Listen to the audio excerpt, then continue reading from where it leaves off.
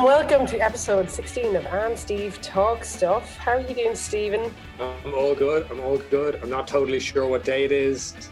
The sun is shining though. The sun is shining, and I'm taking that as a win. How are you?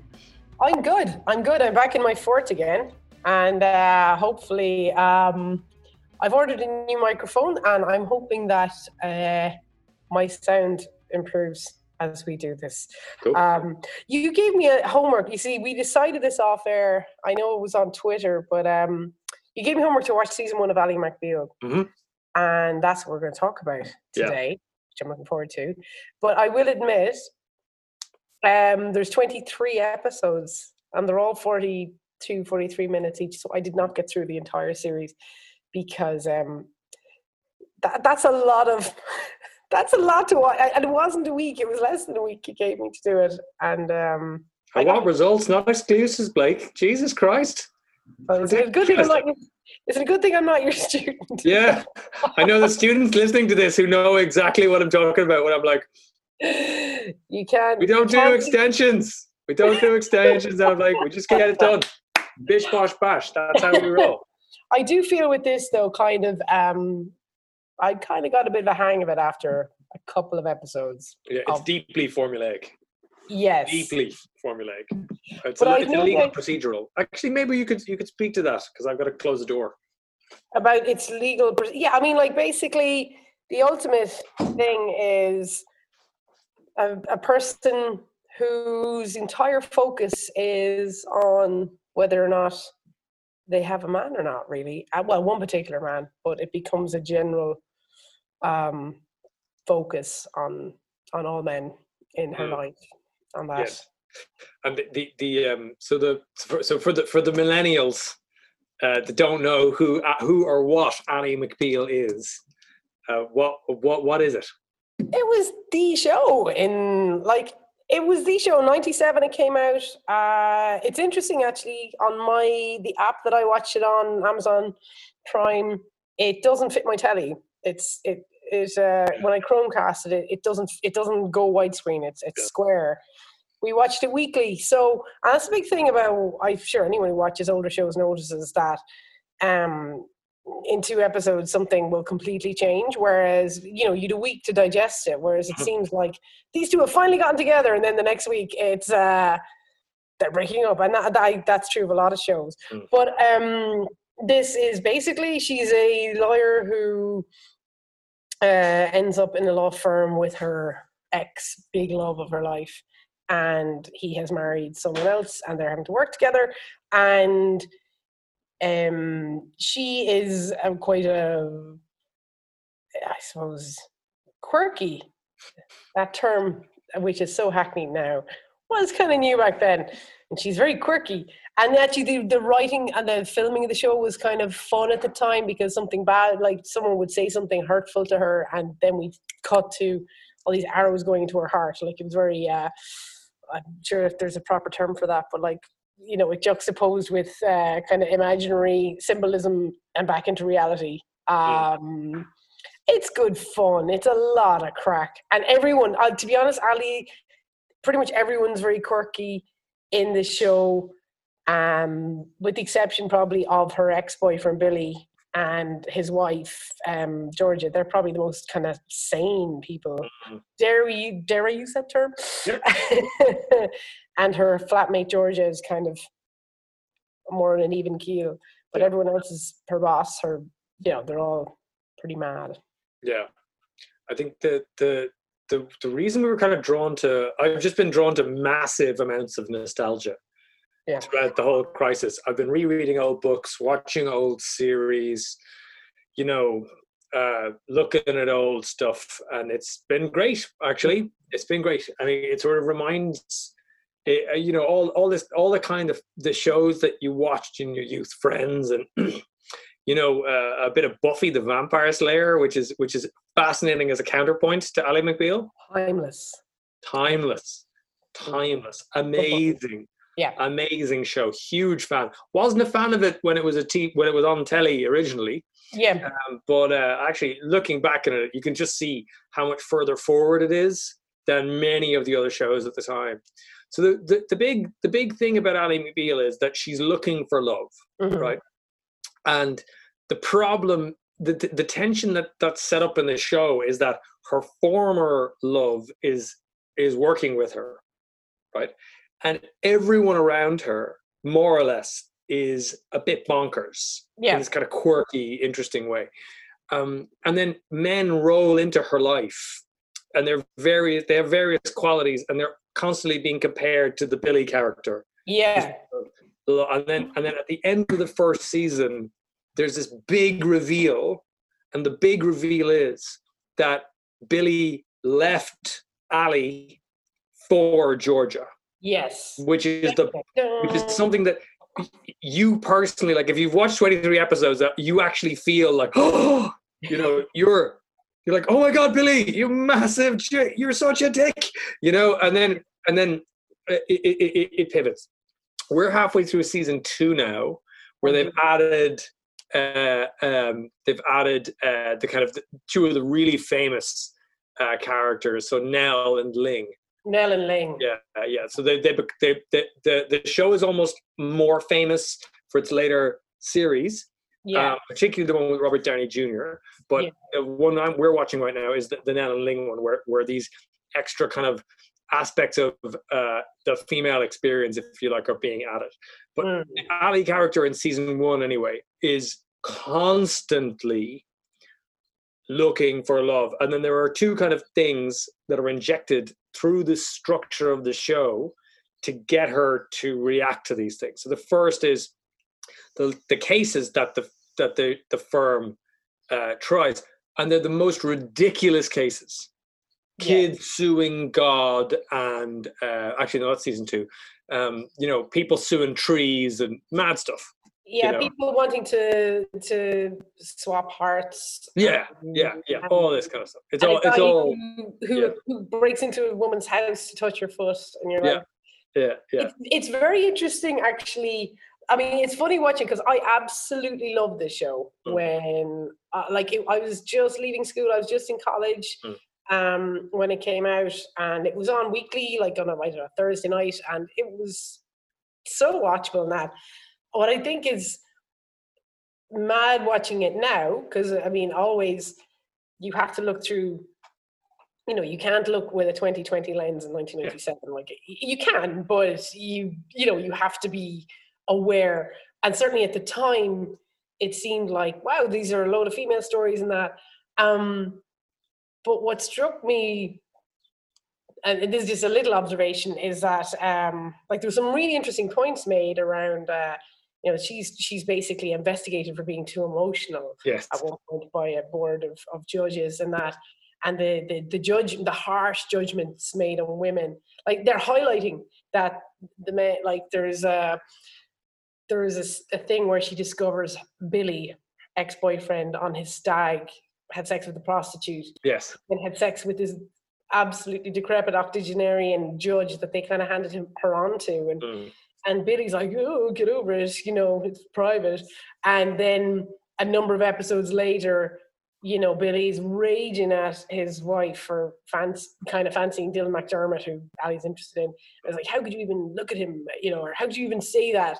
And just these ridiculous differences of judgment. And you know that they're highlighting it, but it's also kind of reinforcing that men are stupid and can't help themselves, and women just need to get over it and kind of mind the animals that they are. That's what I remember that, and watching it again, I'm like, oh yeah, that's still very in there. Yeah, I mean, the second season is even more pointed. So you have Ling constantly talking about the dumb stick, you know, and this kind of thing, where it's just like, you know, and all the male characters are, for better or worse, they're either boring, stupid, venal, downright evil, or just plain dithering. Like many of the male love interests are just a bit crap. Yeah, you know, there's a brilliant character. He's a doctor, and he just kind of goes, "Yeah, I found another job. I'm off." And it's like, no, what, you know, I'm going to Chicago, I'll see you later. And she's like, you know, and they're all a bit witless and hapless, and there's no, yeah. But again, they're designed, you're only really there to watch Ali adjust to the shocks. Right? Yes. So that's so that's why the procedural nature of it matters. The other kind of really interesting thing is that the entire courtroom thing is constructed so that Ali can give a speech about 2/3 of the way through and then walk around sadly for a bit. Yes. Which is a decent 5 minutes of every show is just Ali McBeal walking around. Yeah. The show became an instant hit in season 1, and by season 2 was sort of a global phenomenon. And in season 2, there's loads of jokes about the global phenomenon that it is. You know? Oh, really? Okay. Yeah. You know, there's a joke in season 2 about like it's not like you're on the cover of Time magazine as a bastion of feminism, and like literally she was. You know, you know, there's like, you know, Susan B. Anthony, Betty Friedan, Gloria Steinem, Ali McBeal. You know, like she's literally there. Like they're making all these jokes. Yeah, you know, the lead actress Callista Flockhart, who's really skinny lady. There was constant rumors about her weight, eating disorders, and so forth, and those got added in. Yeah. You know, Ali's nightmares in season 2 become about being too skinny, right? So it's constantly trying to reflect, and it's being a bit arch in certain cases. But one of the reasons that we decided to talk about this was the character of Richard Fish.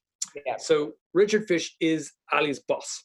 Yes. Right, and he's one of the co-founders of the firm, along with John Cage, the Biscuit, right, who is sort of deliriously quirky and really funny and just is played wonderfully. But what's interesting about Fish is that we're all sort of waiting for Richard Fish to become less objectionable, right? When we meet him, he starts off by saying, you know, I've got some of his big quotes here, you know, he says things like, you know, I'm not in the law. I'm not here to study the law. I'm here to make money. Money makes me happy. You know, yes. You know, I'm not here to, you know, Richard, I never worry about money, right, Claire? And Claire says, you know, why worry when you can obsess? And Richard says, you know, what does he say? Oh, it's a fantastic quote. Really good. You know, contract's a contract, Mr. Fish. And then Richard goes, except when it's not. And then he says, fishism. So he says all these fishisms, right? Which are just howtobea.bastard.com. Right? Actually, there's one here I love. It's helping people is never more rewarding than when it's in your self-interest. Yes. So he's sort of beautifully awful. You know, Richard talking about a heart transplant. You know, he can have mine. I never use it. Yes. You know, you know, yeah, that's great. You know, Richard about cigar smoking. We smoke cigars because we look good doing it. They're expensive and people know it. You know, he's also very, very sexually interested in the skin under women's necks. Yeah. So he has these kind of very strange fetishes where every so often he'll just ask a woman for her shoe to sniff it, you know, and remember that he's their boss, you know, and he's and there is a lot of that throughout it, like there, as I said, that really old decrepit judge who like insists on looking at people's teeth, you know, and you know, it is quirks, and it is like the nature of the show is they are kind of cartoon characters in a way. Yeah. And he does actually look at a man's teeth at one point in proceedings, but it's very interesting, I suppose, as I said, when we live in this time now where people, none of us can touch each other at the moment, full stop. Because, so, you know, where people are much more conscious of people's personal space and what's uncomfortable and what's comfortable, and you know, and it's mad to watch this show where, like that, yeah, he'll sniff, like he pulls a hair out of Ali's head and sniffs it and stuff, and Yeah. Like if somebody did that now, Game over. yeah. And you're gone, you know. And you're gone. And you're gone. It is mad though, the way that a big part, and this is just me watching it now, as I said, as a former fan, that it is lined up that the women are in this world with these crazy men who often admit to different sexual preferences, which is totally, there's no problem with having certain interests in that. It's just if that is put on you in the workplace, and you're not really involved, you're more just being kind of used. It's mad how they're just kind of expected to kind of get over it, and they do get over it, right? I mean, so there's 4 or 5 shows where all Richard does is provoke Georgia into throwing a shoe at him so he can sniff her shoe. Like that's it. Like in 2020, the first time that happens, it's over, right? And they just get on with it, right? There's another thing about Fish is that he's all about, I think he would do well on social media. He says, you're not who you are. You're only what other people think of you. Mm. So it's kind of like he's all about this kind of outspokenness. And remember when this is being filmed, it's 1997, right? So the reason I think it's useful to talk about Richard Fish is that he is a perfect analogy for neoliberalism. Okay. So the idea of neoliberalism is remember, it's the 90s. Bill Clinton is the president. The Soviet Union has collapsed. There's only one world superpower in the world. China hasn't risen, and it's kind of it's a moment of like ultimate consumerism. Yeah, in Ireland we're just starting the Celtic Tiger era, but what's really interesting is like this neoliberal idea, which is markets are good. I like cigars because they're very expensive and people know that I can afford them. It's highly consumerist and all this kind of stuff. And the notion of a neoliberal agenda is everyone should be like New York. Everyone should just, markets and everything, the state shouldn't be in the way. People like Richard Fisher get to do what they want. Yeah. And it's really interesting because he's clearly designed with these principles in mind. Like the character of Richard Fish, he's beautifully played. Actually, you could see the actor is really enjoying saying this awful stuff. Like and he does it very well. He's very physically. There's a lot of physical comedy to it, but he's a cartoon. Like you mentioned that they're all cartoons. They are kind of cartoonish in that none of them really get hurt. They kind of bounce back, and the next episode they're back to where they were. And he's there essentially to show like this is what happens when you live via the market's principles, right? So he's always like, when we meet him initially, he's dating a judge who is an older woman, and the only reason he's dating her is because of her waddle. Her waddle. We talk constantly about waddles in this show. Actually, slight side note about that actress. I can't remember her name now, but I went on a bit of a investigation. She was 60 at the time of filming. Really? She's 82 now. Right. And she was married to Cary Grant and is the mother of his only child. Respect. Wow. Yeah. So a bit of Hollywood like kind of legendary there, right in.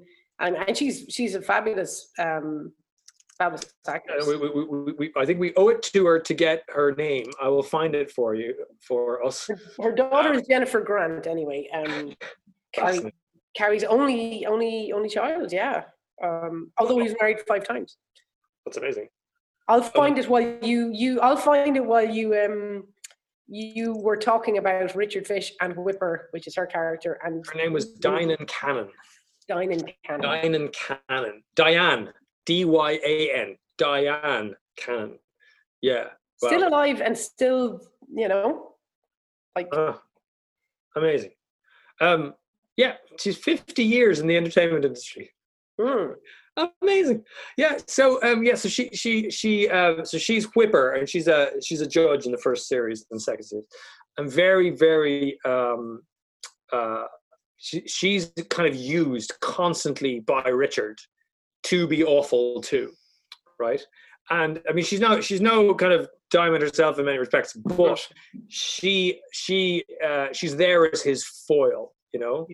And I think that's kind of that's kind of interesting. And Fish is constantly, constantly saying like, just take the case, just make money. It doesn't matter if the case is good or bad.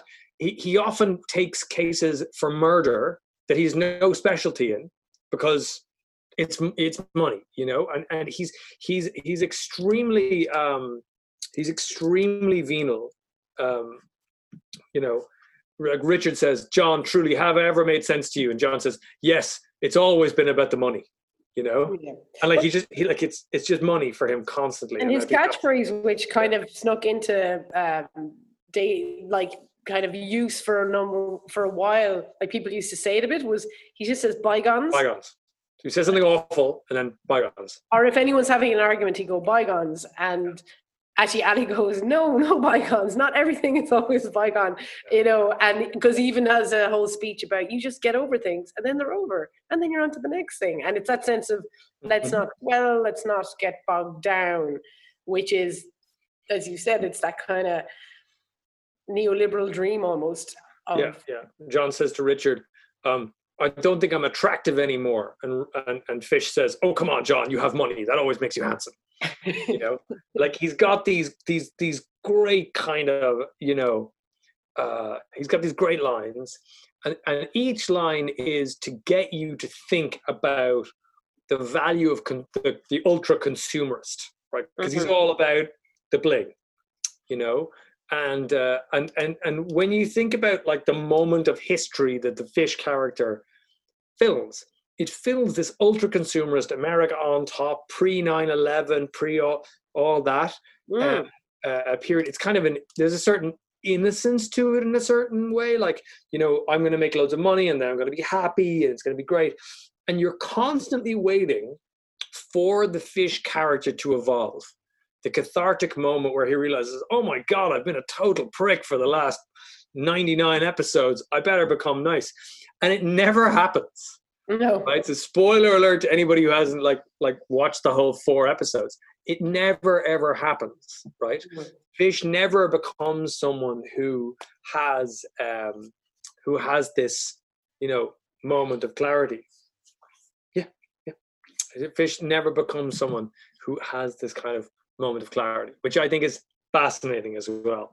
And the more and they pair him in the second series with Ling, who is an equally objectionable and slightly awful character. But Ling is allowed, in addition to being awful, she also is allowed to display her humanity, particularly through the death of a child with leukemia, who's played by Haley Joel Osment, who's the kid from The Sixth Sense. I see dead people. You know, that kid. That's him. He was a kid in everything. He was a kid in everything for a couple of years in the late 90s. Yeah, and it's really interesting. Like, she's allowed. So she is Richard Fish, but female. But she's allowed to break down in tears and be upset, albeit privately. Whereas Fish just kind of rolls on. Yeah, you know, he just does his own thing. The only thing he's worried about is, you know, can I have sex? Can I, you know, can I make things better for me? You know? And he's fascinating to me because he's utterly objectionable. That there's nothing good about this guy. He's dreadful to his employees. He's awful to women. He's a terrible lawyer as well. Like, some of the funniest things in the show are just him being a shit lawyer. Yeah, you know, like. You know, there's often times where the judge is going, no, that's not actually a thing. And he's going, yeah, you know, and he's deliberately misinterpreting stuff the judge says. Yeah. Like, and he's just a truly awful human. And I think what I'm really interested in is this idea of like late 90s neoliberalism. Yeah, it bleeds into the 2000s. It sort of becomes the focus of the ideas that sort of caused the global economic crisis of 2007, 2008. And it's like, it's just a whole kind of group of people whose lives were essentially built around fishisms. Yeah. You know? Yeah. Yeah, Well, I think I like the that. big thing is that the point you're making, and it's very interesting. And it's very interesting about, say, the character and why does this character succeed apart from being powerful. He's always upbeat. He's Yes. always positive. Yes.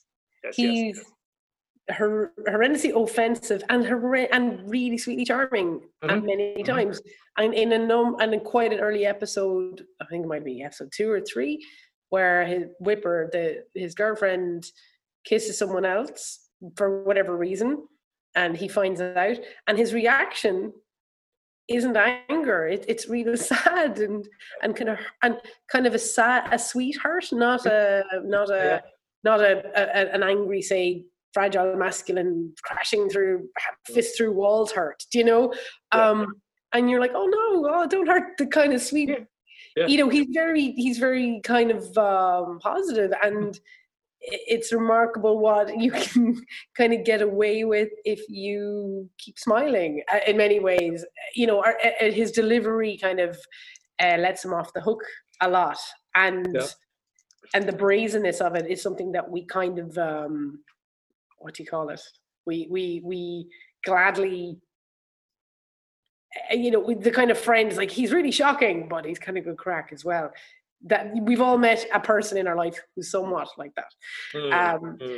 But I think that is really interesting, and I'd forgotten that. Of course, 97 was pre 9/11, and it was such a different feeling. And I think it's set in Boston, which is a total legal town, but there is an innocence. There isn't that. It's very innocent. Like, it's really innocent, you know. And I think even the character of Ally McBeal, like the way that her situation is set up, like, she went to Harvard and she's a very successful person, but she's deeply neurotic. So they abstracted away from anything about economic inequality or anything else. Like, she's literally like, I'm 27.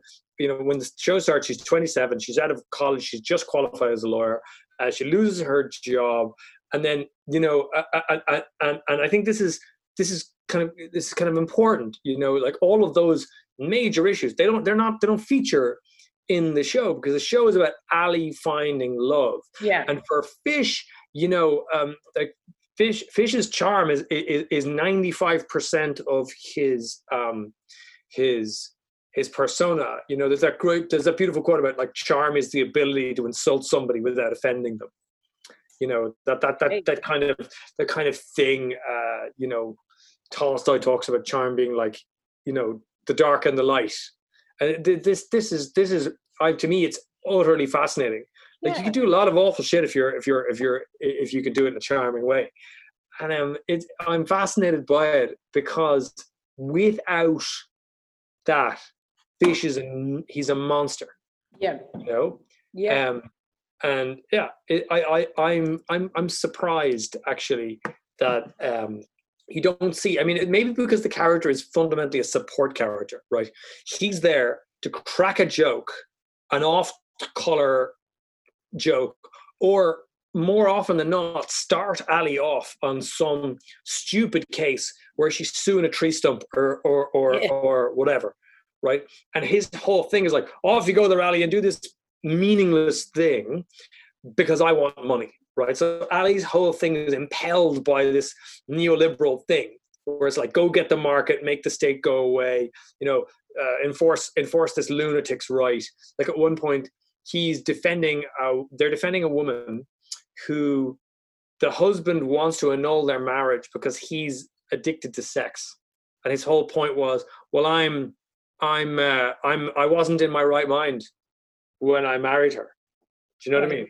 Yeah. The whole point of that thing is like, I don't care, just get her money, right? Yes. And it's So he's the reason, he's the mover.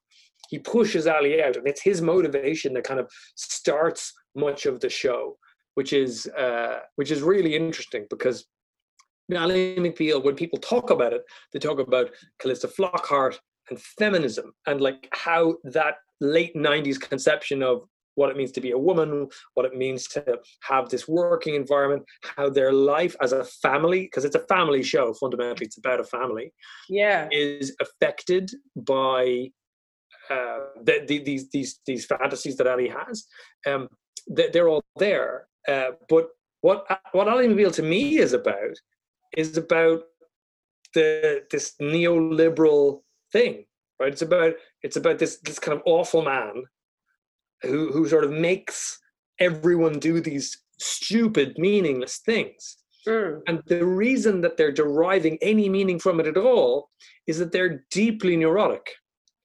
Like Ali is like, she is a mess. I don't know if we'd like Ali if we met her in real life. I don't know if I like Ali anyway. Yeah. I mean, I enjoy watching the show, but I realize it's the characters around her. They're noxious. There's a one quote where somebody goes, Ali, why are your problems so important? And she goes, because they're mine. Yeah. And you're like, that is the most, there's no other regarding for any of these people. And as a description of an economic philosophy, it's not bad. Yeah. It's better than a textbook. In many ways there we go, even deeper. Like, is it in many ways that Ali is kind of America and Richard Fish is these principles, and it's all about self-determination and self-navel gazing and, be the star of your own show ultimately and follow these, and then you won't see all the inequalities in the world, or, like the things that really anger her. Like a lot of the cases are lined up to kind of push against her principles, like people who want a 3-person marriage, or people who, they're defending a woman in prostitution. And she's just like, how can we defend these things that go against my ideas of what love is or what life is? And that whole idea that you are the star of your show and make money and bygones and move on, which is still quite never matters. History never matters, right? There was no history, right? It's bygones. Yeah. And it's a very, very white show. I mean, I know her flatmate is Georgia, is African American, and she dates a guy. Well, I'm sticking with season 1 that I didn't even finish because there's 23 episodes, Stephen. 23 episodes. Don't give me. I don't want any excuses. I share television with you. Didn't do the homework. I'd be like, Jenny, can we watch some Ali McBeal? And she's like, oh, Jesus. So I didn't get Jenny. It's your work. You need to do it. It's not Jenny's fault. Jesus. I will blame my wife when I can. No, you can't. It's your job. This is how I roll with the students. This literally is how I roll with students. Students of Stephen Kinsella, you have my sympathy and my pity. I'm in the gaze. I'm in the crosshairs. No, but sticking with season 1, certainly. That really comes across that sense of she's being pushed by this absolute fishbowl of her own world. And Julia Cameron wrote a book called The Artist's Way, and she famous enough, but she talks about crazy makers, like people in your life who are crazy makers who just whip you up in their drama, and there's a whole lot to it. But Ali McBeal, class A. Oh yeah. Drama. She brings the drama. And I understand now today. So much is my fault this week. So I didn't get to watch the entire season 1, and also I got a little bit delayed building my fort. I'm going to blame Jenny too. Her call went late.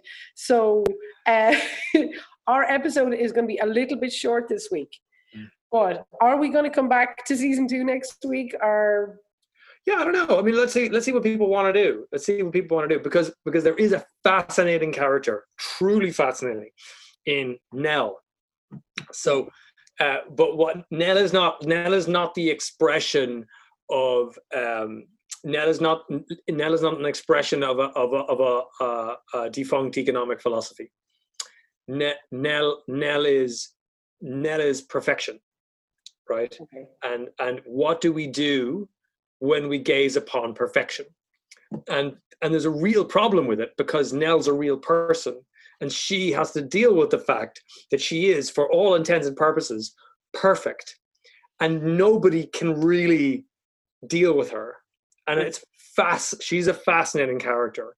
If Ling is Richard Fish given given female motivation, Yeah. then so she's a neoliberal construct too. Then Nell is what do you do when faced with perfection? And the answer most of them give is collapse, which is really interesting. Mm-hmm. So now, if we give you this homework, I'm like, will you actually do it? Are there 23 episodes? Are there 23 episodes in season 2? I don't know how many. I'm only halfway through it myself. So you're halfway. You had already watched season 1 last week, and you're halfway through season 2. No, I'm only a little bit ahead of you, though. Okay. So you've got to have a couple of episodes. I mean, so you need to. If we're going to do this next week, you need to pull them socks up. Jesus, lads, this is terrifying. That's how we roll. This is very scary. Okay. So Nell played by Portia de Rossi. Portia de Rossi. Okay. I will. Okay. You're all hearing me on the internet. Jenny is going to kill me. Season 2 is next week, and I will have watched it all. That's spicy. That's a bit spicy. I'm like, that's a bit spicy. Yeah. Okay. I will talk to you next week. We'll talk next week. Stephen, fascinating as ever. Love it. Enjoy the sunshine. Yeah, I will. You too. You have been listening to Anne and Steve Talk Stuff, a Limerick Post podcast produced by Cian Reinhardt, theme tune composed and performed by David Blake. Follow Stephen Kinsella on Twitter at Stephen Kinsella. He's a Stephen with a PH. Anne Blake at Anne Blake 78. She is an Anne with no E. And the Limerick Post at Limerick Post. If you have any questions, you can get to any of these Twitter accounts or follow the hashtag AnneSteveTalk.